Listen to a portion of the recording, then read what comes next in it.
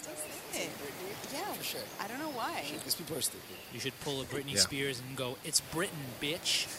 Yeah, that's true. They'll remember then. I used to be too embarrassed to correct them because I was embarrassed of my name, so I would just like let it ride. Were you made there? Was I made there? That's like the funniest news. No, but like ancestrally, like my mom's parents were British.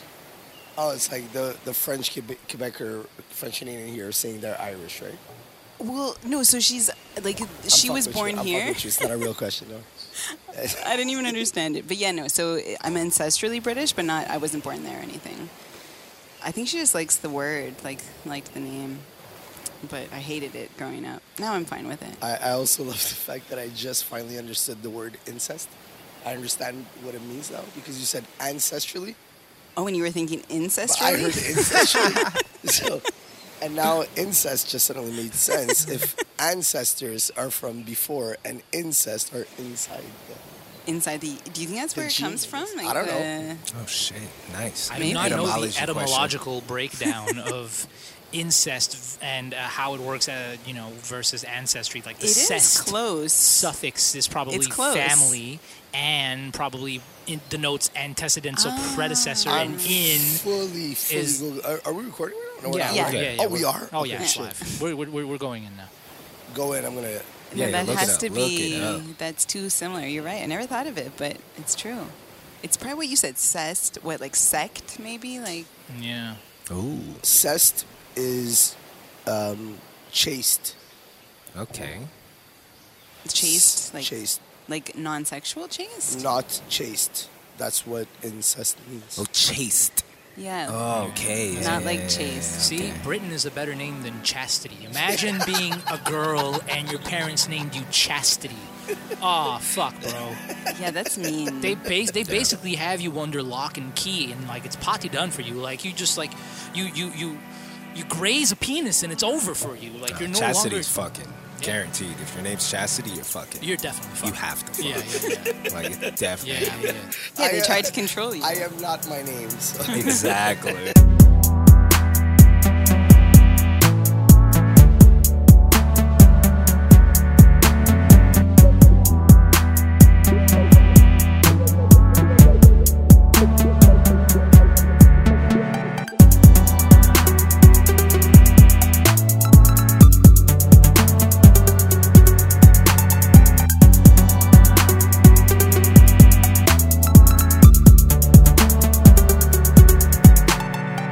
Marking said you had a podcast before they were popular. way back, 2013. That's what it was. Okay, I said okay. 2010. Yeah. That's like way. Yeah, that's what way I was yeah, thinking. because I was like, that is so early. I was like, That's that is super early. That's like catching on Joe Rogan Yeah. like 2009 saying I'm starting my own. But oddly enough, the idea started like way back. So probably 2010 is when the idea started coming in. But I had no subject matter. I didn't know what to touch on. So, Yeah. What was the inspiration? fucking wanting to have. Okay, can I swear on this? Yeah, of Oh, course, yes. of course.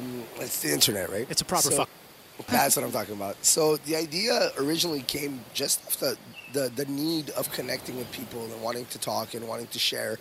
I really enjoyed helping people out, and I feel like one of my first ideas I think was like having a call-in show where people ask for advice and yeah. help Classic out, like, call-in show. right? Yeah. But I'm like, who's gonna call if I don't have a landline, which I did back It's then. not live. And I'm like, this is not live. Nobody gives a shit. Nobody's gonna call. So Yeah.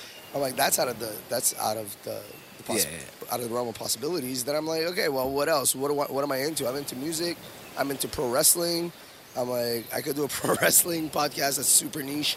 I know guys now that actually make a living off Yeah. that. So Yeah. good job, guys. Yeah. I didn't have the balls to get into it. And then music. Music was probably the thing that brought me in the most because I used to live in RDP. Shout out. Yeah.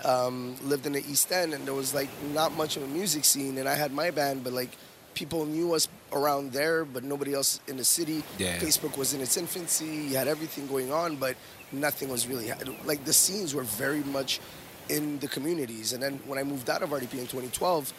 I came to the Mile End, and at that point, that's when my eyes just opened up to everything, and I'm like, "Fuck!" There's a lot of music going on. There's a lot of shit happening, You got different circles everywhere. You got people down in the Birds, you got people in the West, you got people in Myland Plateau. I'm like, there's all these different scenes, and I don't know anything about Montreal, really.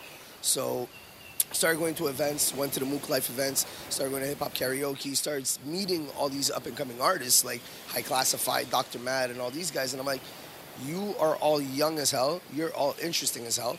I want to get to know you. So that was really the intention behind it. I wanted to get to know these artists, see what's going on behind their minds. And I mean, Mario actually came through on one of these episodes, which never actually aired. I was telling them off the air earlier, the reason that I have you on this show today, Navid, is because it's a make good. No, it was a podcast I started with some friends 2 years ago. Not just friends, former bandmates. Go ahead. Yeah, former bandmates. I want to know who I'm talking to. Yeah. And eventually those friends drifted away, and then I needed a new co-host. Right. That's where Markings, and Britain's my girlfriend. I forced her to do this. That's the right way of doing or things. Or else she gets no love. Hey, you guys get no time together? I know. Well, we work together a lot. Oh, you Actually, do? we Yeah, work yeah. together a bit too much. So that was my reticence to do this. Is we already work together a lot, and it was this was like his thing that was completely his. I had nothing to do with. Okay. And it was like I felt good for our relationship. And then here was like one more aspect in which we work together. Yeah. It and was actually I on my insistence. disappoint him inevitably. So let me give you a bit more detail. So I was originally invited on the show as a guest on the first season. We had a standout episode, I think. Is that a fair assessment to make, or am I off the gas?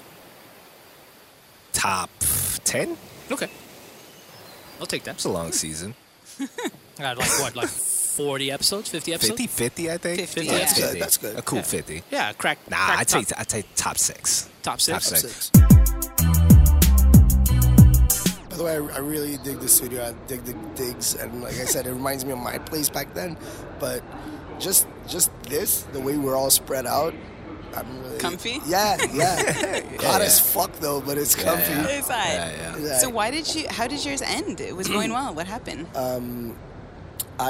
Once the 1 year mark hit, I started like taking little steps back. The shows weren't as regular, yet at the same time, I had brought in Matthew, which was my new editor, and I was not going to edit as much. I was going to do the audio, and he was going to take care of the visual aspects. And we started doing interviews that were after the podcast with the guests and getting it filmed on a professional camera, professional lighting, doing professional editing. Everything was going to be on another level. We're going to do Apartment 6 shorts. Okay. So it started getting bigger in my head than it really was. And when things start feeling like a job for me, I start getting wary and I start getting scared, and I don't feel like doing it as much.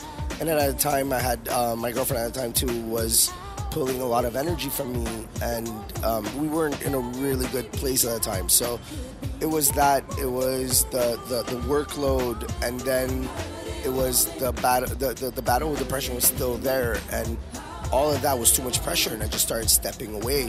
And because I wasn't doing it as consistently, and I wasn't being as serious, and I kept telling people, yeah, it's coming, and I hate bullshitting. Yeah. I don't want to just say, we're working on it. It's like rappers who've been working on their album for 6 years. Like, Coming stop soon. lying. Coming soon. Stop lying. Like we're not gonna wait another 4 years. It's because in my life you have been a humbling force. Where I thought I was hot shit, you showed me just through being you and not even realizing it. Not that I ain't shit, which I'm not. I ain't shit. But Neither am I. more than Neither anything, it just showed me the foolishness and the error of my ways. And I always think about you and about those days. The days when I thought that I was something when really I wasn't about shit. And as I go through life, I remember that in this world there are people like you who do things in earnest.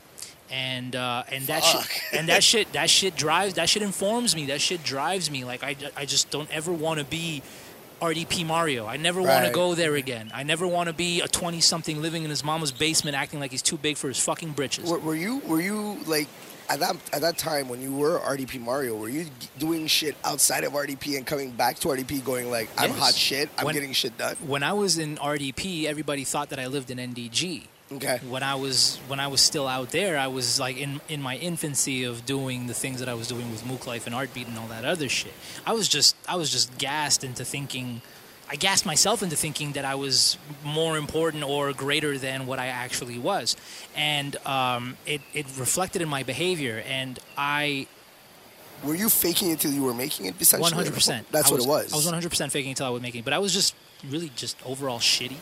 And You're posturing. yeah, I was fronting. I was a fronting ass.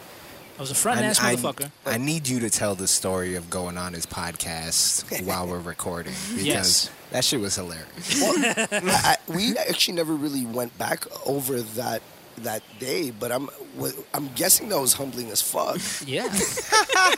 Yeah. It had to so be. let me tell the story. It had to be. So let me tell this story. So Navid at this point, Navid is the first person that I knew to have a podcast. And he didn't just have a podcast. He was actually on iTunes and getting distro and I was on You and Newsworthy Yeah. on like my second episode. shit's hard, baby. With like Wow. 3,000 Super hard. listens on my second episode when we're going back and forth in Franglish. Like, Yeah. this is crazy for me. My mind was Shit. fucking blown. yeah. Yeah, sorry. The algorithm was just different. Like they're just Yeah. it's just killer out there. So as I'm watching you do your thing, and I'm learning to humble myself. I had prior to me doing Navid's podcast, I went and I did Navid's radio show, which was Aurélie's, Aurélie's radio show, which was Tendance Urbaine, on which Navid was on. And Producer, yeah. yeah, you were a producer on the show. And after the show, we cracked open a bottle of Jameson and we got into it. I got into why I didn't like him and why Yep. I thought that he was something that he absolutely was not. That I completely misread this man.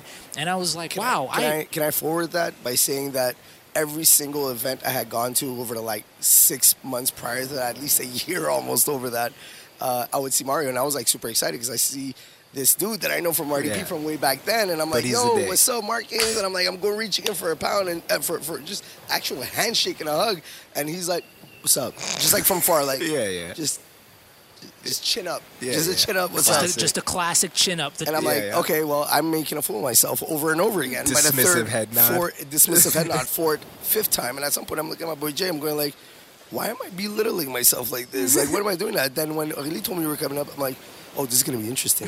And that's why I brought the bottle of Jameson. Because Yeah. I'm like, Mario's coming. I'm going to... You're gonna I get know, he's down not, to I know this. he's not driving, so let me get this We're gonna get to the bottom of this. We're going to get to the bottom of the bottle and of this. Yeah, we're gonna get to the bottom of this. And so I do the show, and after the show, we sit down and we talk it out, and I tell him, and it's such an awkward conversation to have with somebody. It's just so fucking awkward. Like, Very hey, much. I think that you're faking the funk. I think you don't like me. Yeah, That's what I It's told. so I'm like, I think you uncomfortable. don't like me, and how yeah. come? And I was like, I don't like you because I think that you're a poser. Like, how fucking stupid is that? Straight. And my profile picture on Facebook was me with a microphone at Hip Hop Karaoke, and he calls me out on it, going like, Okay, yeah. "You haven't rapped in years, you haven't released shit in years, and you're holding a microphone." I'm like, I know, but what's the problem?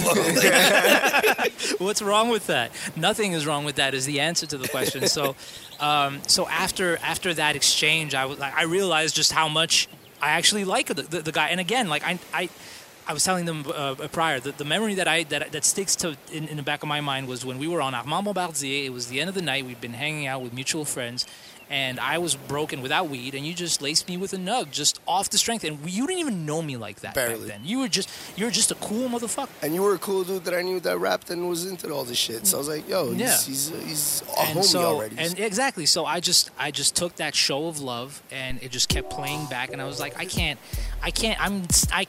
be such a piece of shit that I'm just gonna continue this fucking facade. It's bullshit. Did you guys talk about this on air, like on the radio? No, this was we after. didn't. We didn't talk Okay. about this on air at all. I Actually, that was part of the intentions of the episode when I invited you. Of course, on. that's good So I'm radio like, right yeah. there. You think that podcasting like scratched an itch for you that you couldn't quite get to with music making? Like do you feel like did you feel like the allure of like music journalism and producing a podcast, or like the allure of producing something that's like tangible and that's a cultural artifact? Like did you draw that? Like what were the takeaways from the thing is, I feel like everything else was made to please others, and the podcast was made to please me, and I needed to, for example, like going through my battle with depression at the time, I wanted to document it. So on my podcast, I would often bring up mental health at a time when people weren't talking about it as openly in the early 2010s than they do now. Now it's like widespread. Bell has a whole day dedicated to it, where people are. It actually kind of annoys me where I see people on. There's this guy that on Instagram on Bell Let's Talk Day posts a picture of himself looking sad and then writes, "I have mental said something like I have mental health." Didn't even say like I have mental health issues or I have like just says like those with mental health have to da, da, da. I'm like, I hope it's a fucking misprint, like he forgot to write the word issues, or it just became like trendy now to say you have anxiety and you have 100%. Depression, and it takes away, I find, from, and not to say that I'm disregarding it, it's just I had an anxiety attack because I had to take a shit before going to work and I was late. Like, is it a legit anxiety attack, dude? How crippling was that? Because I not saying mine was worse than yours, but we can't downplay it either, because it's like everything else. Like, not to bring up the Me Too movement, but like, I'm gonna bring it up. There's some women that bringing up their situations downplayed the causes of others. Of course, there's levels to everything. There's levels to everything, and I feel like making things too widespread becomes counterproductive. Yes. Well, people think they've had an anxiety attack until you've had an anxiety attack. And then you're like, because when you've had an anxiety you fucking know. You're like on the fucking public bathroom floor. Thank you. Like I know with when your pants when I'm down. anxious, and I know when I have an anxiety attack. Yeah, they're not the same. They're not the same. No. When I was 10 years old, hyperventilating at my brother's wedding, and he's like loosening my tie, giving me a paper bag and putting water on my head because my cousin said, "How do you feel about your brother getting married? It's too bad you're not going to see him anymore." Oh, no. And that was like a reality check for me. Like, holy shit, am I losing my brother for good? I had a legitimate panic attack at 10 years old. Hi, I'm Mel. And I'm Sass. And we're the host of The Last Stretch, a sports podcast. It's a podcast where we're going to talk about, sports. Specifically, what we do look at is what makes an athlete be the best that they can be. So not only do we talk to some athletes, but we talk to the people behind the athletes, from trainers to sports psychologists, you name it, we're going to talk about it. We're going to talk about other issues revolving sports as well, hot button issues like concussions, maybe doping. Give us a listen. Find us wherever you get your podcasts. I'd rather you explain to me what your anxiety is, and I'll let you know what my experience is, and I want to know how you deal with it. That's a real conversation. I want to know how you deal with it. I want to know, and then you might want to know how I deal with it. What are our patterns? What do you do that helps you? Mm-hmm. Like, don't just tell me like that you have a problem. Like I want to know. I want to go deeper. That's the whole idea of talking about it, right? Yeah. And as far as Bell is concerned, motherfuck Bell. You want to talk about mental health? Why don't you check in on your employees, you stupid motherfuckers? A. And B, you want to talk about the amount of anxiety that they cause their actual clients by boosting up their prices. Yo, let me talk about that, because I escalated a fucking call with Bell because they try to shice my parents into paying some fucking money. So I get on the phone because that's the immigrant ethos. It's like, get your fluent child to be on the phone and to fucking give them hellfire and brimstone. By the way, anxiety attacks. Immigrant parents making their kids order pizza when they're 6 years old. Anxiety attacks. Like that. Immigrant parents making you count the cash at the grocery store and dealing with cashiers. I barely just learned how to use additions, Mom. Yeah, don't fuck it up, though. Yeah, exactly. You've only got $100, son. You better allocate it correctly to the right things. I don't know why they're inflating the prices of watermelon, Mom. I just want watermelon. So what'd you do about? Okay, so I get on the phone and I asked to speak to a manager, and I'm like, yo, motherfuckers, you guys are charging this, and you guys are not doing this. So what I'm going to need you to do is cut this out by X amount of dollars, and I need you to do this now. Pronto. And then she does it, And then she's like, you're really good at this. You should come and work for us. I'm like, you can't afford me. And then I hung up on the bitch's face. But like when Fuck I'm talking, Bell. Fuck Bell for real, actually. Right, we could actually air this out and like talk about it like men, because we did talk about it like men. We did talk about it like adults, and I'm like, we could actually put this out. I wanted to originally, but back to the podcast now. So we come on to the, so We smoked a lot. Yeah. We did smoke a lot. We were smoking hella weed. So Navid invites me on his podcast, and I go on, and he turns the mics on and goes through his opening spiel, and then he just turns to me and he asks me, "So, introduce yourself to the audience."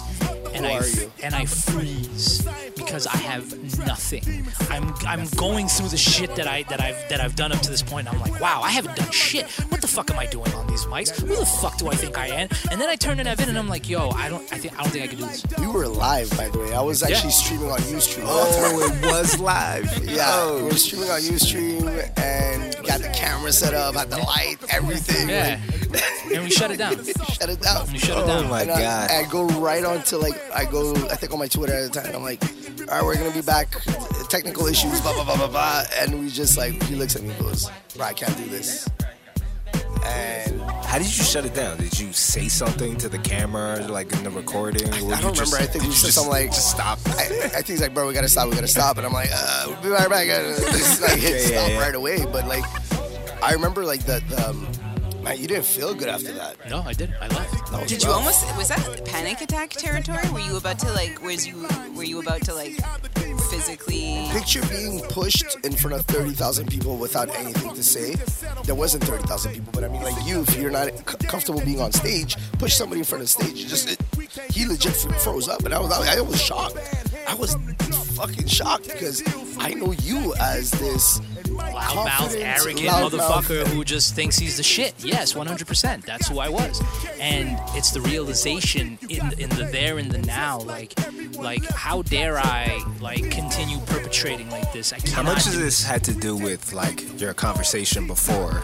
You know what I mean? None. None? It's just. Because I mean, in that conversation, you had to come to terms with the fact that you were acting like a dick. Yeah. You know what I mean? For no reason. Yeah, exactly. Right. But we just kind of just brushed it off. This was weeks later. Yeah, weeks, I- a while later. It wasn't while the next later. day or anything. Maybe a month or two after But my dickish behavior was written off as well. Hey, I just misread the guy.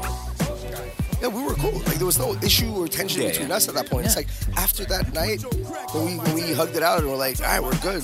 All that lack of clarity is it's all clear now. Yeah. We know what's what. It was just we're good. I just posit that it left a crack in his psyche that Maybe. slowly started getting bigger. And then when he was sitting there across from you, the very fucking person That he had misjudged. Yeah, exactly. But I'm curious because was that one of the first moments of you realizing, wait, I'm misjudging and I'm being a dick? That conversation that we had, because what Mike's saying makes a lot of sense. That could have been a little crack and all that, and the humbling aspect of the future. Yeah, Yeah, well, the persona started to or maybe it was just a loud ass weed. that It could have definitely been had something to do loud. with it. No, it really comes from the fact that when I came to do your podcast, I did not know what to expect, and I was operating from a place of sincerity. I didn't have a script. I didn't have a Right. spiel. I didn't have, I wasn't on a run for anything in particular. I was just there to shoot the shit with an old friend who'd become a new friend. Right. And it was just, me realizing that I was not the person that I was purporting to be, and when faced with the option of either fabricating something on the spot or coming to grips with the truth of the matter, I decided to opt for the latter, and I just was like, yo, I can't do this. Did the live aspect have anything to do with it? The camera, the Ustream and all that? Seeing yourself on a TV screen, did that have anything to do with it? With my body dysmorphia, I'm very uncomfortable with seeing myself, which kind of conflicts with my raging narcissism. Because if there's something, the only thing that I love more than the sound of my voice is the look of my own face. And Not the body part, though. yeah, no, Just- I could do without that. You could do without that. Just put my head in. It's like a Futurama. Just stick my head in a bowl. Is that a real thing, body dysmorphia for you? I think so, yeah. Yeah? Yeah, I think I have a body dysmorphia thing. I see myself, I don't know what I see. As jacked? Yeah, no, I see myself, I'm fucked up, yeah. Yeah. Right? That's like a life dysmorphia. You know what I mean? Like you look We at always your, want more. We you always look, no, want but you look at yeah. your life and you're just like, I haven't accomplished anything. But in actuality, you've done more than at least like 80% of all people on the planet. I think that's the artist's plight, if anything. Like that's what it comes down to. Any artist needs to keep creating and keep doing more. If not, you stop being an artist. I think that all people, all humans are artists, and I think that all art comes from a burning desire Definitely to be not, to by be the way. felt and understood. We're not going to agree on this, but that's okay. We are- You're also the guy who we says are that art is definitely not agreeing Yeah, on that's that. fine. You're also the guy that says that art is dead, and I say that art is alive and well. Yeah, that's true. Yeah. So, Mike, you don't feel like what you do is art? No, I'm just saying I don't think everyone's an artist. Not everyone. I don't think everybody's a No, creator. he said everyone's an artist. I don't believe think that everyone's an Markings artist. wants everyone to Markings wants everyone to always express like he like if someone's like I'm not like he wants everyone to be creative. I don't know why you have that. I agree with you, Mark. Mark, I can't call you Mark. Yeah, It's don't- Mark don't- Kings or don't do- Mario. Don't do that. Yeah. Fuck, Schmings. Yeah, exactly. Just So, call me Schmings. Go ahead. I agree with Schmings on that. On the fact that, look, if we go back to what we were as kids, we were all artists. Yeah. Every single one of us, That's right. at a very young age, was a creator of something. Yep. Whether it was drawings or Lego blocks or whatever it is, we created. And then all of these societal blocks started coming in between where we just stopped. And I think judgment is probably the biggest cause of us stopping doing the things that we love. Yeah. Phil Knight, co-founder of Nike, famously once said, if you have a body, you're an athlete. If you are Right. able to exercise your imagination, you are an artist. Yeah. And I think, like, for example, I was exercising at that point, even if I wasn't actually creating music anymore, which I was. Actually, I was still writing, but I wasn't releasing any music. Yeah. I was practicing the art of conversation. And being able to lead a conversation for 2 hours or 3 hours and keep it interesting is an art in itself. Absolutely. The same as now I'm a barber, right? Yeah. And that in itself is another art. 100%. It's an art. Look Are at you- that beautiful Look beard at this. that you Look at have. this marvelous lineup. I was telling the gang just now, like, you lace me proper. Thank you. You can be a cultural participant by being a cultural commentator. Yep. And the value of your insight is not determined by the things that you've done in the past, but by the veracity of your observation. You know what I'm saying? And that takes a talent, that takes a skill. And if they would have told us that then, we probably would have taken ourselves a bit more serious, and we probably would have, like, disregarded the rap thing just a little bit. Actually, as a matter of fact, there's a reason why you're not singing like bachata songs, It's true. right? There's a reason why I'm not doing like But I might still fuck around and do a reggaeton track. you Just definitely let should. it be known. Just let you it should, be known. because we can't have this on paper where I actually have done a reggaeton song before you. I've done reggaeton. Oh, you've before. done? Yeah, exactly. Like But that's great. But 2008? we can do the thing where people think that you're Spanish, but you're actually Persian, and they think that I'm Arab, but I'm actually Spanish. It's great. It works out just fine. Oh, shit. Brother, we look Yeah. like cousins. Let's be real. Yeah, exactly. Let's be really We could real. both be Puerto Rican. yeah. So, as an orator, you started in the game in rap, like I did. I Yep. started in the game in rap. A lot of people that's their foray into the world of creativity is the rap game. Let me ask you, why rap? Why rap for Yeah. me? Because when I was young, I was constantly being interrupted, and I could never get a full idea across. And what I noticed with rap and with writing was that I finally found an avenue where I could say things as I wanted to say them, and nobody can interrupt me. That is telling. That says a lot about you. Right? Yeah, that I've not met as many people who want to be heard as much as Markings. Like, it means so much for him to be heard, and that's where that comes from. Same here. I'm on the same boat as you, actually. As a matter of fact, that I want to be heard when I have something to say. If I have an opinion or if I have a perspective, like I want to be heard, so I'm fully with them on It's that. survivor's instinct. It's just like there are two types of people in the world. top of the hour, top big of the gun, hour. big gun. All right, Navid, we're What going the to do fuck here. is happening? See that bowl in front of you? That's filled up with little pieces of paper rolled up, and each one holds a question. We're all gonna grab one of these pieces of paper, and we're all gonna answer them. It's a fish bowl. You fish into the bowl. You pull it out. Feel free to grab one right there. Yeah. Let me lean in. I got mine. We're gonna go back to 281 in a second. You're not out of the fire just yet. I'm not out of any fire, man. Mike, you got one? Not yet, but I will grab one. Are we starting without you? No, we Yes. have to wait. We must wait. Do I throw you? As Mike goes and reaches for the He wants thing. the magic touch. Oh, he But does. that's want not the fair. You magic guys know what the questions are. No idea. we don't know. So who wrote these? They are Listeners. user submitted. These Really? are sent in from the listeners. Fuck yes. Shout out listeners with your weird ass questions. Let's see what's up. Yeah. I'm They are guessing they're going to be weird. weird. I'm They are guessing they're weird going to be Oh, weird. they are Shit. weird as shit. All right, well, I'll go first because Matt's a quick one. It says, would you rather drive a minivan or a motorcycle? And I love the space in a minivan, and I don't like the idea of not being able to really listen to music while I'm driving. So minivan, definitely. Fuck yeah. Definitely. Definitely. I'll definitely pick a shaggin' wagon over a regular hog. But mind you, the allure of the motorcycle. The allure is there. Cold. The allure is definitely there, but I like the idea of not dying right away. Minivan. Yeah, exactly. Okay. But I wanted to bring up Pascual because I started recently cutting my hair with you, and when I came in for the first time, I didn't even know that it was going to be me. I saw Mario R. I used the app to book, and he just sees Mario R. He doesn't know who the fuck Mario R is. And so I walk in, and so it's a reunion, it's a whole lot of love. And Pasquale is like, I never met somebody who's as intense as Navid. And he's such a cool, calm, collected guy. And I'm like, I'm sorry, bro. I wish I could be more like you, but it's just not how the cards were dealt. But Navid has this amazing energy. I remember I tweeted to you a few years ago. I was like, teach me how to turn up. Wow, yeah, you did. Yeah, because as an MC myself, I'm so naturally blasé that it's hard for me to be able to really command the crowd in the way that I would have wanted to when I was MCing art beat events and things like that. And I kind of just worked off of my own charisma as a rapper or lack thereof, and I made it work for me in that avenue because there was nobody else that was doing it. But the truth Do you of it- enjoy MCing? I do. Yeah, it's something you enjoy. I learned to love it because it started off as a necessity in the sense that my guys needed somebody to step up to the plate and nobody was doing it. So I was like, okay, so let me do it.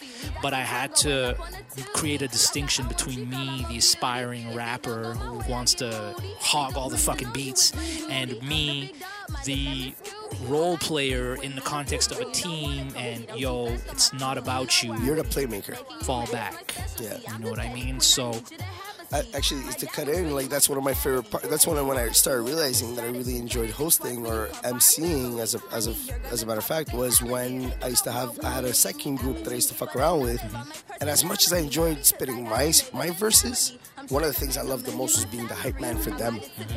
And that's what I'm like, okay, there's a transfer of energy that can be greater than what it is that I'm writing or creating. yeah. I could help big up other people. And that's a big part of MCing. It's so powerful to be that catalyst, you know Yeah. what I mean? And that's that's what Pasquale and people like him will qualify as intense. I'm told that I'm an intense person a lot. I don't see it like that. I just think that I'm genuine and I'm inhabited by this very powerful energy. Well, is intense a bad thing anyways? Like when you hear intense, do you take it as bad? There's No. there's a time and a place for it. I take slight offense to it. I think it's a thing where people are just like, oh my god, like cool off, and it's just like, well, okay, cool guy, you know what I mean? When somebody brings up your intensity, it's generally because it's breaking the mold of what is happening at that moment. So, Yeah. and I think one of the issues that Mario and I have is, or had, or still have, or don't want to face, is the idea of there's a time and a place for it. Yeah. Like you're not gonna come in with that same energy in a church, right? And when you do, you're gonna get shushed real quick. So Yeah. like it's that. It's just Unless I've been tasked with Exactly. taking them to church. Exactly. If they told me Schmings, take them to church, I'm 'em to fucking church. taking them to church. And you would be an incredible pastor for that. You know what I mean? Like But so maybe knowing you're intense and really and knowing you when have to reel own it in. it. You have Exactly. but you have to learn when to reel it in. Exactly. And being a barber, having this one-on-one time with these clients allows me to learn how to process that energy differently. Which means we were just like exponentially going higher and higher and higher, and we're like, this big like fucking ball of Kamehameha, like just about to explode.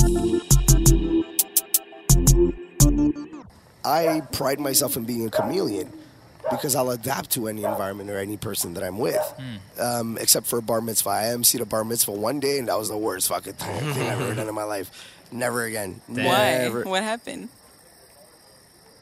A lot of shit happened. I got too drunk because I was really uncomfortable with being there. You have a non-Jewish brown MC at a bar mitzvah, and you got all these 12, 13-year-old Jewish boys dropping the N-bomb on every uncensored song that's playing right now. And they're heavy into hip-hop, by the way. Like, young Jewish boys are heavy into hip-hop. Yeah, I didn't realize that until much later on. Love it. It's been that way since the 90s. Go ahead. Apparently, I missed out that part of it completely. I mean, Jerry Seinfeld wasn't into hip-hop, so, like, he was my Jerry Jewish go-to. Seinfeld was not into hip-hop, but Stretch Armstrong was. Yeah, and Andy Samberg and et cetera. But Larry David wasn't. But anyways, being there, getting too drunk, and then not knowing what I'm supposed to do and what these dances are. They were doing these line dances, and I'm like trying to find my way through this. And like the kid is showing me what the steps are, and I'm like, okay. Then they want to do this race, and one of them goes like, I don't know whose idea it was, but I put like the birthday boy on my shoulders, and like I went down and You squatted drop down. his ass, did you? Bruh, I squatted down. He went on my shoulders. I got up. And I immediately, with the momentum of getting up, started running and just face planted with the birthday boy. Wow. Yeah, Pops, his dad was like red, red in the face. Did you hit him with the Diamond Dallas drop? Like, what move did you pull on him? It's basically a front electric chair drop. Like normally you'd have somebody on your shoulders and fall back. That's electric chair drop. But I went face first. I face planted myself too. Yeah, you got yourself. It You was basically DDT'd yourself. I just fucked myself up. That's basically what it was. And that kid, and he got up shaking, like I'm okay. I'm like, see, he's okay, and I'm shaking. I'm like, I gotta go for a smoke. I was like, Okay, I'll go. I smoke a lot of weed. Do you think I have a problem? If no, LOL, me either. If yes, fuck you. What, you don't have any problems? So, Britt, I definitely have problems. Yeah? Okay. I have a lot of problems. But smoking too much aggressive weed, from it this is aggressive. It is. I think his problem is aggression, not the weed. That's why he smokes all the weed. Brother, you're probably not smoking enough weed if you're that aggressive about weed. It's true. A lot of weed smoke can probably be a problem. I don't know how I feel about it. People say, now it's medicine and it's not... but that's all euphemism. It's still a drug.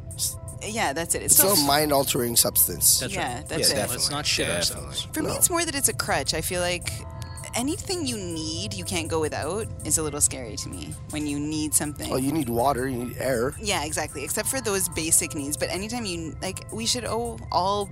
It's an impediment to freedom, is how I see it, sort of. I agree. Like, I can't cross the border. I don't have weed. Like, I can't go on vacation. Exactly. I can't. It's like, okay, well, Jesus Christ. Now you're like, you can't even... You can't do shit. You can't move across fucking... that's crazy. No, I'm fully with you on that. I think that becomes you're just replacing it with something else. It's not even weed at that point. It's not the weed. It could be alcohol. It could be cocaine. It could be anything else. It's just something that you're requiring in order to feel something about yourself. So you got other work to do. As a weed smoker, a self-appointed one, and one who thoroughly enjoys it, allow me to be the one to say that your priorities are in the wrong place. Yep. If your weed habit takes precedent over living life to its fullest, because getting high is not living. Yeah. See, I always looked at weed as an enhancer. So if you're not using it to enhance something, and then therefore you're doing nothing, right? Right. So if it makes you relax easier, it makes you think clearer, it makes you put things in perspective, or it helps you do it in an easier way, cool. But if you're not doing anything at all and you need weed from the moment you wake up to the moment you go to sleep, there's something else that you're hiding, I think. Yeah. Mine goes, you ever went scuba diving? If not, would you go scuba diving? Follow-up question. Would you dive into a fully submerged cruise ship to find a flash drive that has a digital key for a Swiss safety deposit box with hundreds of millions in euros and diamonds? The cruise ship, in some weird quirk, still has power, so all the lights are still on. But keep in mind that there might be a shark swimming around also looking for the key. He's only about as big as you, but still pretty vicious. Well, if the shark is about as big as me, it probably has some hang-ups about its height, so I could probably just I could probably manipulate it emotionally into giving up the pursuit. And be like, yo, give it up, shark. I mean, yeah, you could go and get these millions of Swiss francs, but quite frankly, is it going to change the fact that you're a short stack? What are you going to do with it? Yeah, exactly. She's going to leave you for a tiger shark anyways, bro.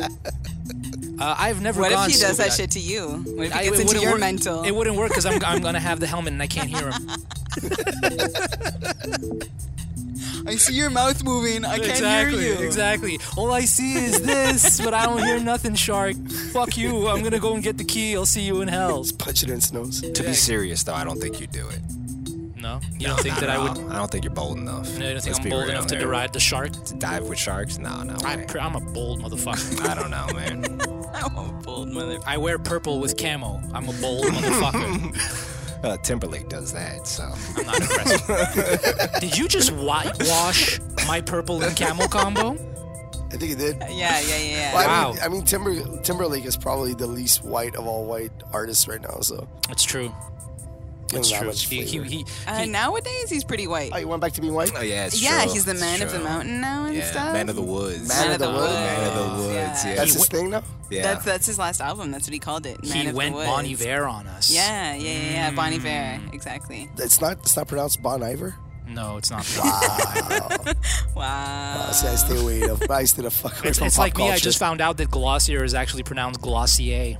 Who? The makeup brand, Glossier. I'm far away He from just pop said culture, I guys. I'm like, doesn't fuck with pop I culture. don't know what's going on anywhere here Yeah, right now. I know nothing. Also, yeah, so scuba diving. Are you going to scuba dive? Yeah, definitely. You would? I'm all about the deep dive. You'd be into it? I'm all about the splash. Yeah, that God big damn drip. it. All euphemisms for sex. That is correct. Ding, ding, ding, ding, ding, ding, ding. So just to go back here, as I He hasn't answered. Yeah, we got hella How questions. rude. But see, like this year, for example, there was one event that really got me fucking mad at Mural Fest. Why? Because I got booked, getting paid good dollars to come and do what I love. Okay? And about 45 minutes into the first set of the first DJ of the event, I get the stage manager coming up and saying, yo, the organizers don't want an MC on stage. So they're going to ask you not to talk anymore. And I said, okay. Said, yeah, they got their own guy that's going to come and do it. Who the fuck was that? I'm not gonna name drop because I don't wanna throw shade on anybody because at the end of the day they have their own shit, but they have their own platform, they got their own events, they got all that. But Can you just tell us? I'll bleep it. I just curious Yeah, for the conversation. Okay. yeah. Oh, okay. So at the end of the They day, don't even have any proper yeah, MCs. yeah, they do. And they usually MC their events. So here's my issue with that. So make sure you bleep all that out because I don't want to Yeah, of course. Because I actually I appreciate like the guys and what they do. Yeah. I didn't appreciate that moment. So if you have your own guy, when you're getting paid for your event, let them know you got your MC. Don't book me. Yeah, don't 'Cause waste my time. I Even you don't- get paid. I'm getting but paid, still. but it's fucking aggravating to stand next to Yeah. that stage going like, yo, I want to turn up with y'all. And you're taking this away from me. Yeah. So I'd rather not get paid and be home and spend that time with my girl. Yeah, for I'd sure. rather go for and sure. take her out or eat at home and smoke up and just relax because I work 70, 80 hours a week. And I'm doing this shit because I love it. Now I can't even do it. Yeah. So you're paying me to be on standby. Fuck y'all. I don't want to do this. No, it's true. I Okay, agree. and that comes back down to money or love, and I want to do things out of love and get paid for it. Yeah. I don't want to just get paid. Can you, after this song, play Socrates, Money or Love? Yeah. Very, very appropriate. Of course Is I it? can. Highly apropos. Is it? Well, yeah, the song is fucking called Money or Love. Oh, Money or Love. I heard 1 year love. I didn't get Money or Love. So I'll check it out. I actually want to hear it Yo, on you're my going own to hear it after. on the program right now after this Yeah. song. Yeah, but that means we can't talk for 3 minutes. No, you could listen. You No, can talk okay. over it. So I'll send you a link after. Go ahead. that's I still love it, but when things become about money, I'm not into it. I'm not about it anymore. I'm not about it. And it takes love away from it, I feel, at the end of the day. So when you get paid for something you love, it's like the biggest blessing in the world. Yeah. Yeah, what's his dream? That's what we're all trying to do, Right? right? Find something that we love that pays us. But the problem is, as soon as it becomes a job, you inevitably start to. But you have to accept that, or it depends, or you don't monetize it. You keep some stuff that you love, Yeah. and you just love it, and then the other stuff you have to It's true. accept A that job it is a ruins job. it a bit. Yeah. Yeah. Here's the key. Here's the key to preserving the love and still working at it as a career. It's finding the thing that you love, but dissociating your personal love for it and being at the service of others. Once you're at the service of others through this thing that you love, you lose yourself in the service of others. But for me, it's not a burnout thing. It's just there's aspects of anything that you don't love. There's aspects that you absolutely love, and then there's aspects that are work and that don't, and that is never going to go away. You have to just you accept love your that. partner, right? But there's moments where you have to put in work. Yeah, where it's work. Yeah, that's it. You got to put some work into it. But like the asterisk that I brought up to what Mario said and everything he said, I agree with. But it has to fulfill you. And when I went through that burnout and my depression, and I needed to have a career change, well, the big thing was, what's the main issue? The issue is I'm empty when I get home. I'm completely in a void, and I'm just completely like, it just sucks out all the positive energy. So I needed to find something that's gonna allow me to be fulfilled at the end of the day. I'm not born from rich parents. I don't have an inheritance waiting for me. I got none waiting for me, and I don't want them to go anyway. So hey, keep them around, keep them healthy, but I gotta put in work to set up my own future, because my parents did what they could to set up our present. Yeah. Okay? And now from that moment on, if I have to work every day, I can't come home empty. I get drained, yes, but I have to be fulfilled. Yeah. Okay, talking to 20 people on a Thursday or Friday for 11 hours for half an hour each their own personal conversation is fucking draining. But what I'm getting out of it fulfills so many other aspects of me that, yeah, I'll do it every day. I'll put in 70 hours a week. The barber is the original black therapist.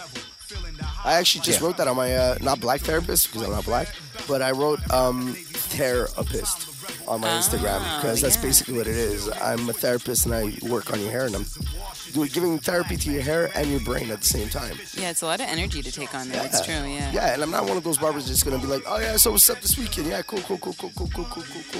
No, You're gonna I'm engage. engaging with you. Yeah. I've actually, up to this day, helped, two people stepping away from, the ledge a little bit, so to speak. So to be able to do that and to connect with people and help them become better versions of themselves just by cutting your hair.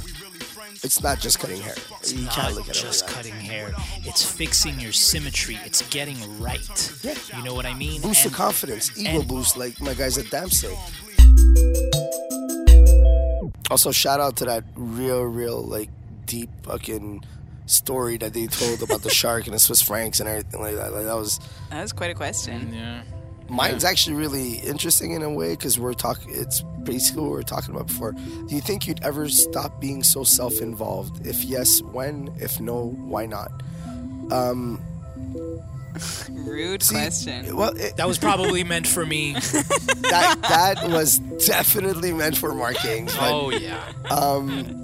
see, I have a problem with some of these words like self-involved or narcissism or egotistical or selfish, or yes, a lot of these by definition are pejorative or negative, but self-involved, like at what point does being self-involved become a negative?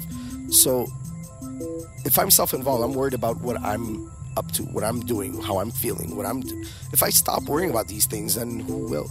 No, I'm with you. Realistically speaking, like, who will? It's just being a accountable human being. You're just being a responsible human being. I'm being accountable towards myself, towards Yeah. others, towards society, Exactly. towards whatever I can. So I have to be self-involved. If Well, not, I think that self-involved is when you cross a particular barrier, because evidently we're all looking out for number one, but somebody who's self-involved is somebody who disregards everything and everyone except for themselves. That's true. Yeah. okay.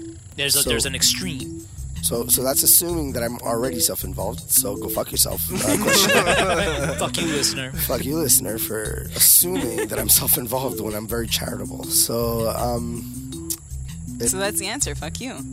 I mean, it's a weird question. I think there's a fine line between being self-involved and being No, I'm a with piece you, of though. shit. Well, I mean, so, I agree with you that there's a certain amount of you have to think about yourself. I think I have to look out for myself, Yeah, but I'm that's also going to all look out for there is. people that I love and care for. So I think it goes both ways. That's when it Yeah. crosses the line, when you stop caring about anyone else. Good question. Applies to Mark King, so I'm going to put it back in the bowl for next episode. Yeah. Hi, I'm Tefera Jemian, one of the hosts of Yeah, a podcast on the Upford Network. We're talking about young adult literature, reviewing new releases, revisiting old classics, and exploring what the YA genre can teach us at any age. Join me and my co-host Hannah Bailey as we talk about friendships, dating, family relationships, sexuality, experiences of queerness, body politics, and more through the lens of our favorite YA novels as well as books we're just discovering. The Yeah Podcast, available through the Upford Network and on Apple Podcasts, Stitcher, SoundCloud, and wherever else you find your podcasts. This is our book club, and you're invited. I started doing all these things in high school, and then college everything took a wayside. Like as soon as I hit college, and I think losing my virginity had a lot to do with it, where I stopped being so involved. But actually, no, I started my rap group when I was 16. So everything else went by the wayside. No more hosting, no more anything. I actually wanted to be a rapper at that point. So 16, 17. If I wasn't a rapper, I would have been a professional wrestler, honestly speaking. Like, it wasn't even about... And you listen to guys like The Rock and everything, or Ric Flair. He's a fucking rapper, if anything. Yeah, To Ric the Flair is point- 100% a rapper. to the point Do you where... regret not pursuing it, wrestling? I don't regret much of those choices, because at the end of the day, here I am, still alive, kicking, and I'm happy that I'm surrounded with you guys. Like, I'm enjoying this process. Yeah. Who knows? Like, I feel like I would have pursued it, like, legitimately, because I actually enjoyed it. I had my own wrestling fed when I was 15 years old in my basement. It was called BWO, Basement Wrestling Organization. But I made a website for it. I had all that going on. Like, I took this shit legitimately, Yeah. like, seriously. But I wasn't working at the time. I didn't have money at the time. So I had to talk to my parents and say, hey, can I join wrestling school? Obviously, the answer is fucking no. And they're like, we didn't come to this country for you to become a handicap from wrestling. We're like, no, okay. We didn't cool. come to this country for you to participate in handicap matches, okay? Basically. What the fuck So- is a wrestling school? No, but like my parents were fully in support of me enjoying wrestling. They got me all my figurines. The Iron Sheik was like a national hero for us. Oh, shit, so it's being true. Persian, so Was that before or after he did the whole fuck you in the ass before. part? Way before. What the fuck happened to Iron Sheik? He flew off the handle Nope, toward the Iron end. Sheik is a genius because he's still relevant and he still gets memes going and he still does all that. Dude, he's actually much smarter than you think it is. He's not that crazy. You think he's like the 50 Cent of professional wrestlers? Absolutely, the 50 Cent of professional wrestlers. I like that. Iron Sheik is We like 50 Cent on this program. I love 50 Cent. I think he's a genius too. And Iron Sheik was legitimately a national hero. He was part of the Olympics. Hulk Hogan became Hulk Hogan because of the Iron Sheik. So, all that for me was like, okay, I could do that, And I used to wrestle with my friends. I used to get hurt, but I loved it because I enjoyed wrestling. I made things happen differently. Like 2 years ago, I started becoming a ring announcer for wrestling shows. Oh, So, shit. yeah, So you're into it. So you're in it regardless. I'm wearing a wrestling shirt right now. I went to New York to go watch a Japanese wrestling show at Madison Square Garden. That's amazing. I got like 2 off my bucket list right there, So the next thing would have been me being a part of it. But fuck, I'm 5'7.5" and I'm 155 pounds. Best believe that the good Lord, if he's there, didn't make me physically capable to be a legitimate wrestler. You could still it be is a person. fake, so. Pardon me? It is fake, so. Scripted. Exactly. Scripted. So you could have made it.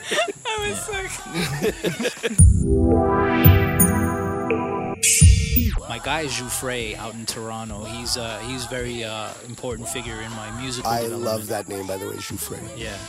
He helped me record a bunch of music in my heyday when it was like 2010, 2011. And he eventually joined a Toronto professional wrestling league called Dope. Super King. Yeah, I know that league. Yeah. He's a wrestler? His name is, I think, LD Brother Love. Okay. You may have heard of him. Long dick, brother love. Exactly. Basically. Oh Jesus shit! Christ. I didn't even put that together. What do you think the LD stands for? What do you think? I was like, whatever LD it is. usually, yeah. It's usually long dick. I'm gonna look into it. I don't know who I'm he gonna is, put you but guys in contact, man. That's my Ace Boone Coon, and Can you yeah, say that word? I say what I want, man. I've had people get into talks about their mental health issues from one chair to the other side of the barbershop. Like, bro, you good? Like, yeah, I go through this myself on a daily basis. And that just became a connection for that person. Like, he's like, okay, cool. I'm not alone in this. And I think at the end of the day, bro, look, as something as ridiculous as male pattern baldness, okay? Women don't really think about that very often. But that is a big, big, big thing for men. Yeah, no, it is. I've realized that it is. Yeah. You see it more and more talked about. They feel like they're losing their manhood. They feel like they're losing, and you got to find a way to boost that back while making them feel like, hey, dude, you're gonna look good with a shaved head, and you got to bring them towards that because that comb over doesn't look good. Yeah, well, you are doing God's work with that one. Seriously, do you want to look like Common or Donald Trump? Exactly. Yeah, and dudes really do need that because they are They're not. They're dying out here, man. They Yeah, can't they're handle dying it. out They here. can't handle Oh man, it. we got like 12 hairs on top holding down. Like it's not working out anymore. Can't handle it.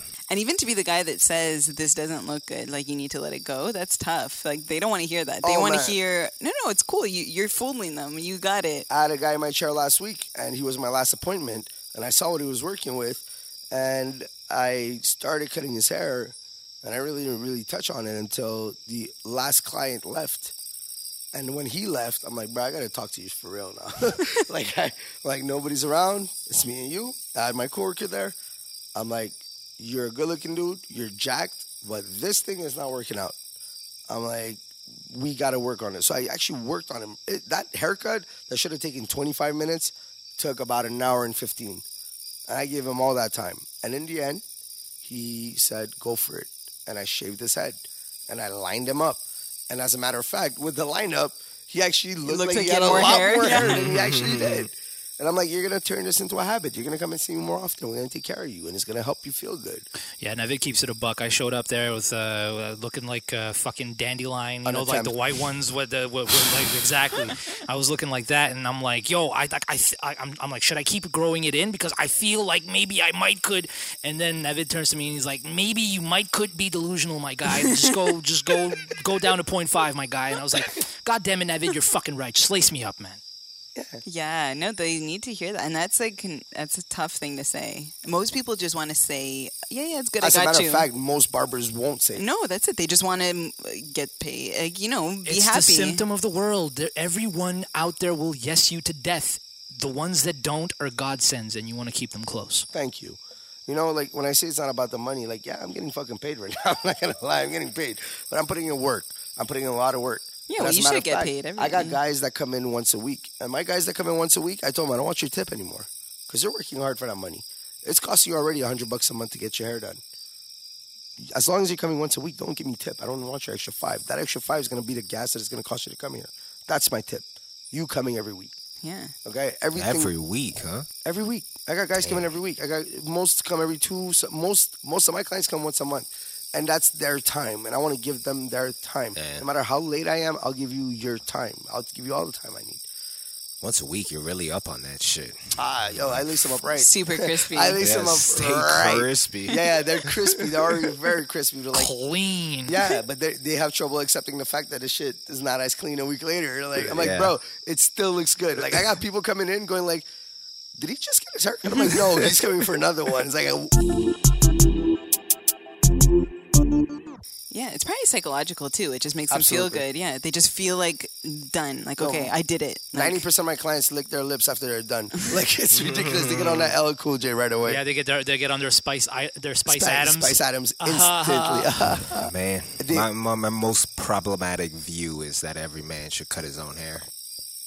How is that a problematic That's not view? problematic. Because it's kind of like you don't know how to change a tire. I actually kind of feel a certain way about your manhood. Like, I don't believe in the ideas of, like, manhood, this and that. I don't give a fuck. Yeah. But that's one of your maybe you haven't Those two connected. things I don't Maybe like. you haven't connected with a barber on that level where it actually brought you more than just a haircut. Oh, probably not. Because Definitely not. For me, every one of my clients is not just a haircut. Yeah.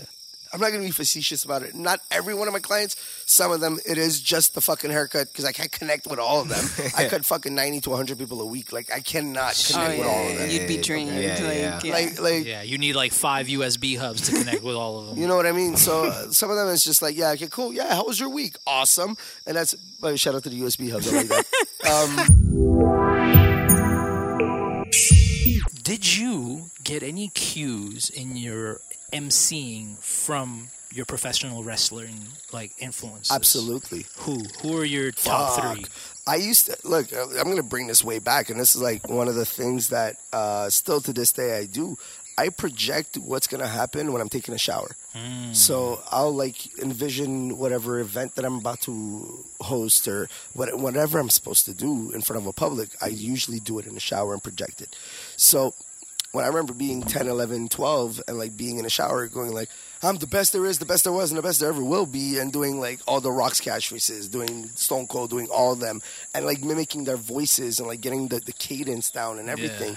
Yeah. And still to this day, I see a lot of that. Like I'll wear wrestling shows to events because it puts me in that mind frame, you know? Like it's that anything can happen mind frame. I'll actually show you a picture after of me on stage at Mural Fest wearing a Stone Cold shirt, but I'm in front of the crowd on the guardrail looking into it, and the posture that I have is that of The Rock when he's standing on the top turnbuckle looking into the crowd. I know exactly what you're talking about. You know what I'm referring to? He's like standing and he's like this. He's like kind of like elongated and like stretched outward. Yeah.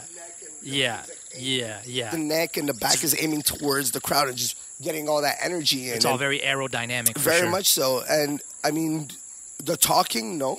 But I mean, there's still guys like Mean Gene Okerlund that's a huge influence in that. And you know the sharpness, the quickness of him, and Jerry Lawler or Ric Flair, and that charisma that he's able to exude from just holding the mic, not even talking yet. Yeah. And as a matter of fact, he wouldn't even hold it. He had somebody else hold it. My favorite segments, out of all, like my favorite WWF era was the Attitude Era, of course, because it's the greatest era in professional wrestling.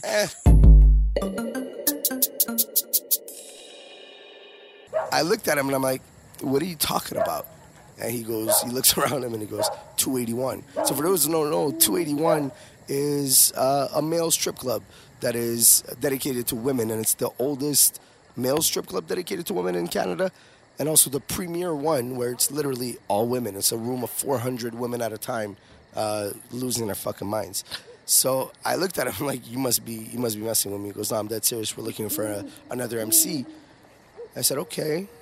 He goes, here, take my number. Here's my boss's number. Call her up. I went, like, the rest of the day, I'm laughing my ass off going, like, I'm not going to be working at 281. What the fuck? No.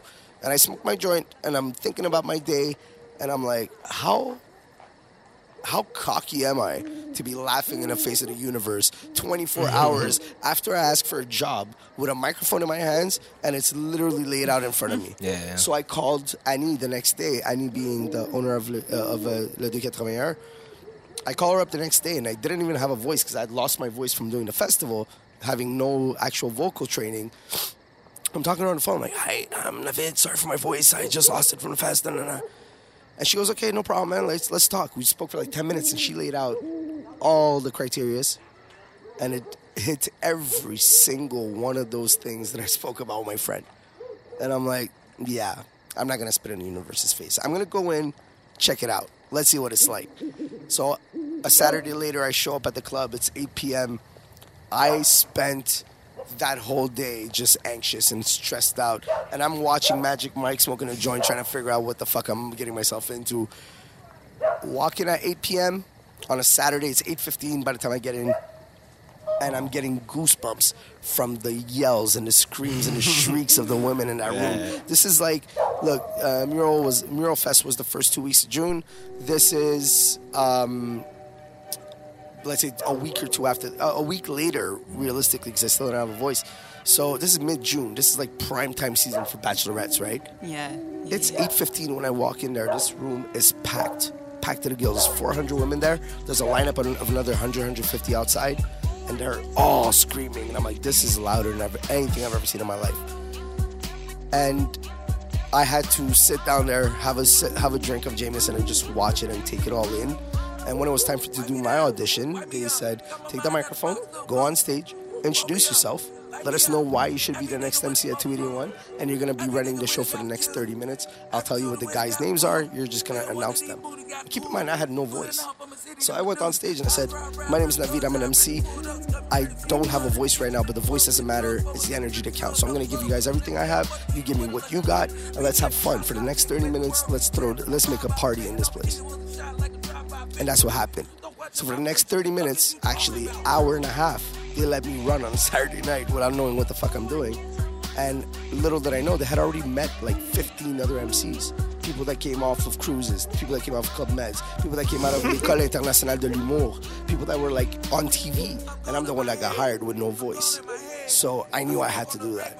Is that this summer or last summer? That was 2015. Oh, fuck. Okay. Yeah, that was 2015. Okay. And I worked there for 3 years. I left. And actually, when I got hired, when I started 2 weeks later, the other MC said, dude, you're going to be here for 10 years. You're not going to get, you will never make as much money and get it as much pussy as in this place. And I looked at him and I said, I'm not going to be here for more than 3 years. And he said, why not? Because I said, this is not real life. I cannot establish a balance of life based on this. So I need to make my money, get my experience, and bounce. This is a training ground. This is like a gym for me. Yeah, it also brought a lot of darkness. So like, I'm very grateful for that experience, because I got highs, I got a lot of lows, and I got really, really high. So it's without prying too much. Oh, pry, bro. Can you share what were the highs and what were the lows? The highs was cocaine, MDMA, and like speed and other drugs. Okay. So yeah, and the lows were the come down from and that. the come downs. But no, realistically speaking, man, it was the highs was. Yo, that first year, because there's like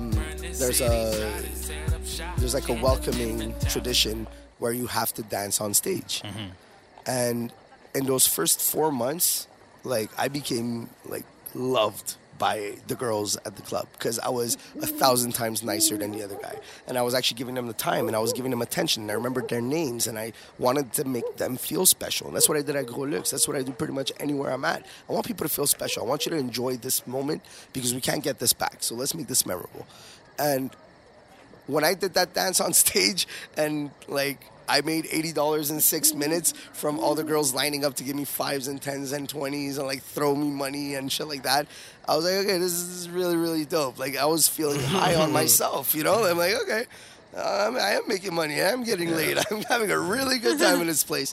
And to be able to transfer that energy to the crowd on a regular basis 3 times a week, that first year was magical.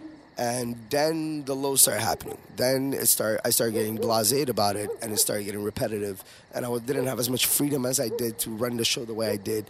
And then from there, I started barbering. So yeah, I'll answer that, because there are two factions. I think it was Clinton Sparks. Clinton Sparks many years ago. Said, get familiar. Wow. Yeah, exactly. Wow. Exactly. Who the fuck name drops Clinton Sparks in 2019? Jeez, that's who. Christ.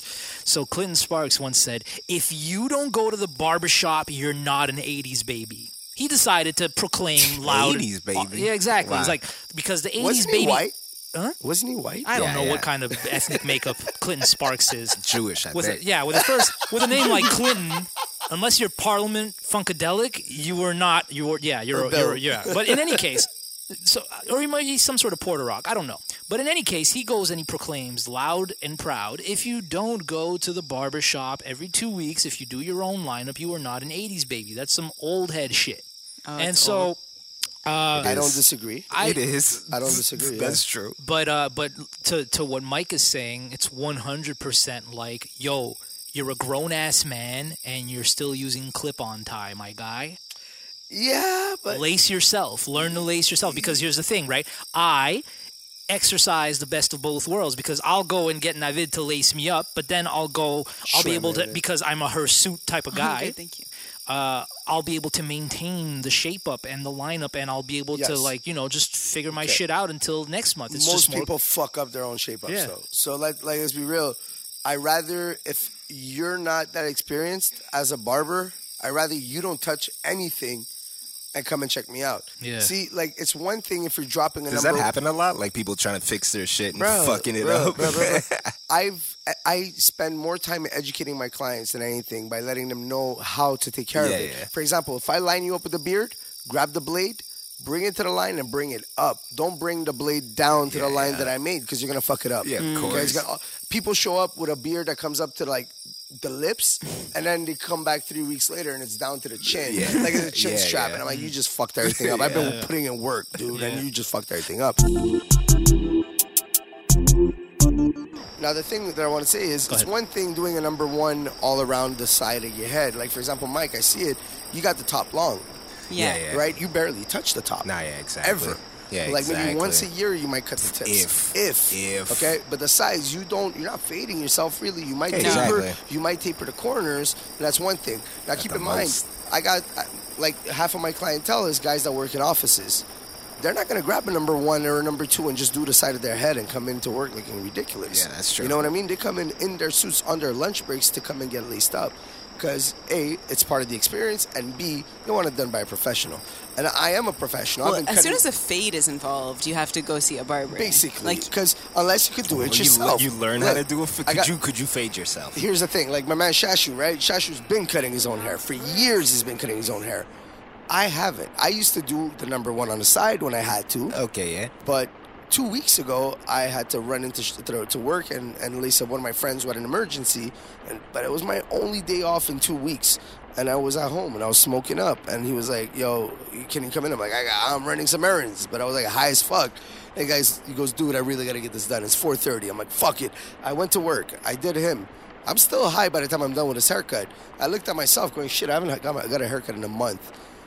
And I put my phone up on a holder, hit record, because I'm like, if I fuck this up, at least I got footage. Grab a number two, and I'm like, let's at least start with that. And I started cutting my own hair. And an hour later, I was done. And That is a YouTube tutorial that I would 100% sit through. Hey, YouTube, I'm going to lace myself up now. As a matter of Straight fact, there's a ton of barbers that actually give tutorials on how to do self-cuts, like actual legitimate solid barbers teaching how to do self-cuts. That's tough. The biggest mind fuck is holding a mirror in front of a mirror It's and just trying hard to figure out as fuck. how to flick my hand in order to fade When you the back start of my hitting head. angles, When I you see this, I line this up. This is me holding my iPhone in selfie mode, staring in the bathroom mirror. So I'm like this, looking at the mirror. Yeah, 'cause most and people my don't other have- hand is holding the Gillette Fusion. And That's I'm just going. hilarious. I'm really doing this. I'm really living. You gotta show me the lineup after. I'm gonna tell if it's No, it's bad. It's bad. yeah, that nightlife is what kills you, though. That's what killed it. Working at night is not good for a long time. It got heavy. Yeah. It got really, really heavy because I was doing 22-hour days on Thursdays. Yeah. I wake up at 7, go to the barbershop. Say leave. 22. Yeah. So I would wake up at 7 and get home at 5 a.m. Ugh. That's a 22-hour day right there. No, that's I brutal. did that for about a year to a year and a half. So regardless of consumption and drug intake, just that alone is going to weigh you down. There's no way to go around that. Yeah, But it's also the only way to do it is through drug consumption. It's not the only way, but it became my only way. I think it's the only way, It yeah. became my way of consuming. getting through it, yeah. because when I would get to the club, I didn't have the motivation to keep going. I just did 10 hours. Like, I don't feel like this shit. But now I'm starting my weekend stretch. Now, thank God, like, I didn't have to work Friday and Saturday at the barbershop, but I did work on Sundays. So I had to pick myself up. Yeah, of course. Yeah. And it went from, little touch, little this, little that, to becoming a lot. And it became a lot. And I had to learn how to fight the need, like your question about the weed. I had to fight my needs and learn how to, love emceeing and hosting again. 'Cause Yeah. I stopped loving it. I was doing it as a job. And like I said about the podcast, Yeah. I do something as a job, I start despising it. And that became the thing. But I still needed to make some money, so I wasn't ready to quit. So I said either I sober myself up in the environment, learn how to do my job again, sober, or I quit. And I actually sobered up. and that allowed me to go for another 6 months, stack up, and thank God, because now I was sober and I wasn't spending the money on drugs. Yeah. So I stacked up a bit, and right around that time, my boss Pasquale looks at me and goes, David, we're opening the second shop in a few months. Quit the club. I need you to be my manager, which I did. And if anything saved my ass, it was him. Like, at that point, to just get me completely out of there. You really think that it was a save? Like you think that you were gonna be lost in the perdition that comes with the If nobody nightlife? gave me the opportunity to become the barber that I knew I could become, and to give me the time at a time when I wasn't very good, and to see me with my flaws and with my bags under my eyes and still say, keep pushing, it's him. Like, I'm eternally grateful to this man. To, like, you know, it goes way back. Like, he gave me my first opportunity as a rapper when I was 16 years old. Wow. He threw a party at Castello Amato to raise money for prom. Fucking Costello. Yeah, man. Jesus And fucking Christ! You just threw me all the way back to the back. fucking east side. Although, also, like, shout out to barbers, ethnic barbers holding it down until white people came back and took it again. Oh, you mean the barbers at Frank and Oak? Oh, yeah, they have a barber place now. No, but I mean, like, 2014, 2015, it became trendy again for people to become barbers. And Yeah, of course. Like, As soon as white people started getting fades, it was over. yeah, It because, was over. you know, I got people coming in with, like, pictures of cuts from the show Peaky Blinders. And I'm Oh, like, my God. and I'm like, That's funny. I'm like, can I hit it? Can I add a fade to it, or do we just like zero up to the top? Like, what am I doing exactly? Because those motherfuckers didn't fade back then. Yeah. They didn't have the techniques to do it, and they didn't even think that was a thing. So, like, basically, a lot of barbers today are who 10 years ago would have become tattoo artists, and 15 years ago would have became actual like chefs. Yeah. These are there's trades that come back in just style. popping. They're just popping for the moment. The beauty of it is I'm seeing trades coming back, and that's like something that's brilliant for the next generations, where it doesn't become a thing of you have to go get higher education for this to make a living and be happy. Last words came around. Any last words? My last words. Thank you. I love you, Navid. Yo, I love you too, My bro. fucking guy. Thank Because you for coming through. Yo, let me Okay. just say, at the same time as like that talk was a reality check for you, yours was one for me too, because image was a lot for me Perfect. before that. So shout out to you Oh, for shit. keeping it real with me, and shout out to myself for having the balls to lick it and say, bro, you don't like me. Why? Yeah. And that, you know what? I think it comes down to just being honest and open with each other as human beings, because we're all in the same Communicating. bullshit. We're all in the same Yeah. bullshit differently. So let's help each other out by experiencing each other's experiences and allowing ourselves to grow, because, like I said, we have a lot of time, but it goes by fast. So last words. Thank you. That's his last words. Nice. You got any? No, I don't think so. Okay. My last words are check us out on iTunes, subscribe, rate and review, listen to the playlist on Spotify or YouTube. Just look up Lasers on the Ride Season 2. You'll find it. Yo, thanks for having me, guys. Seriously, this was dope. No, really- thank thanks, you. man. I love the chemistry, and it all makes sense. Oh, nice. Thank you. So thank you. Thank you guys for having Thank me. you for the feedback. And Mario, thanks for telling me I had to do this. Thank you for coming through, man. And I'm gonna book a session on Saturday because I gotta get laced for my born day.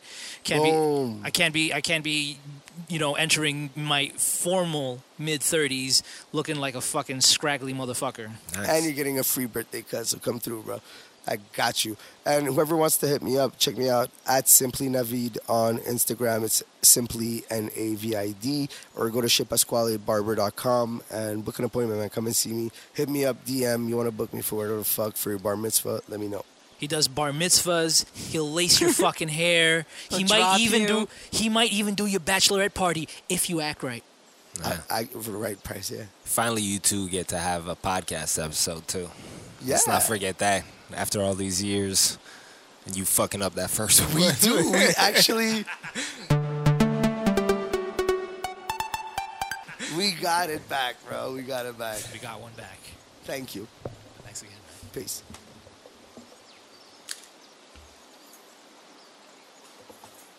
I'll just take your picture.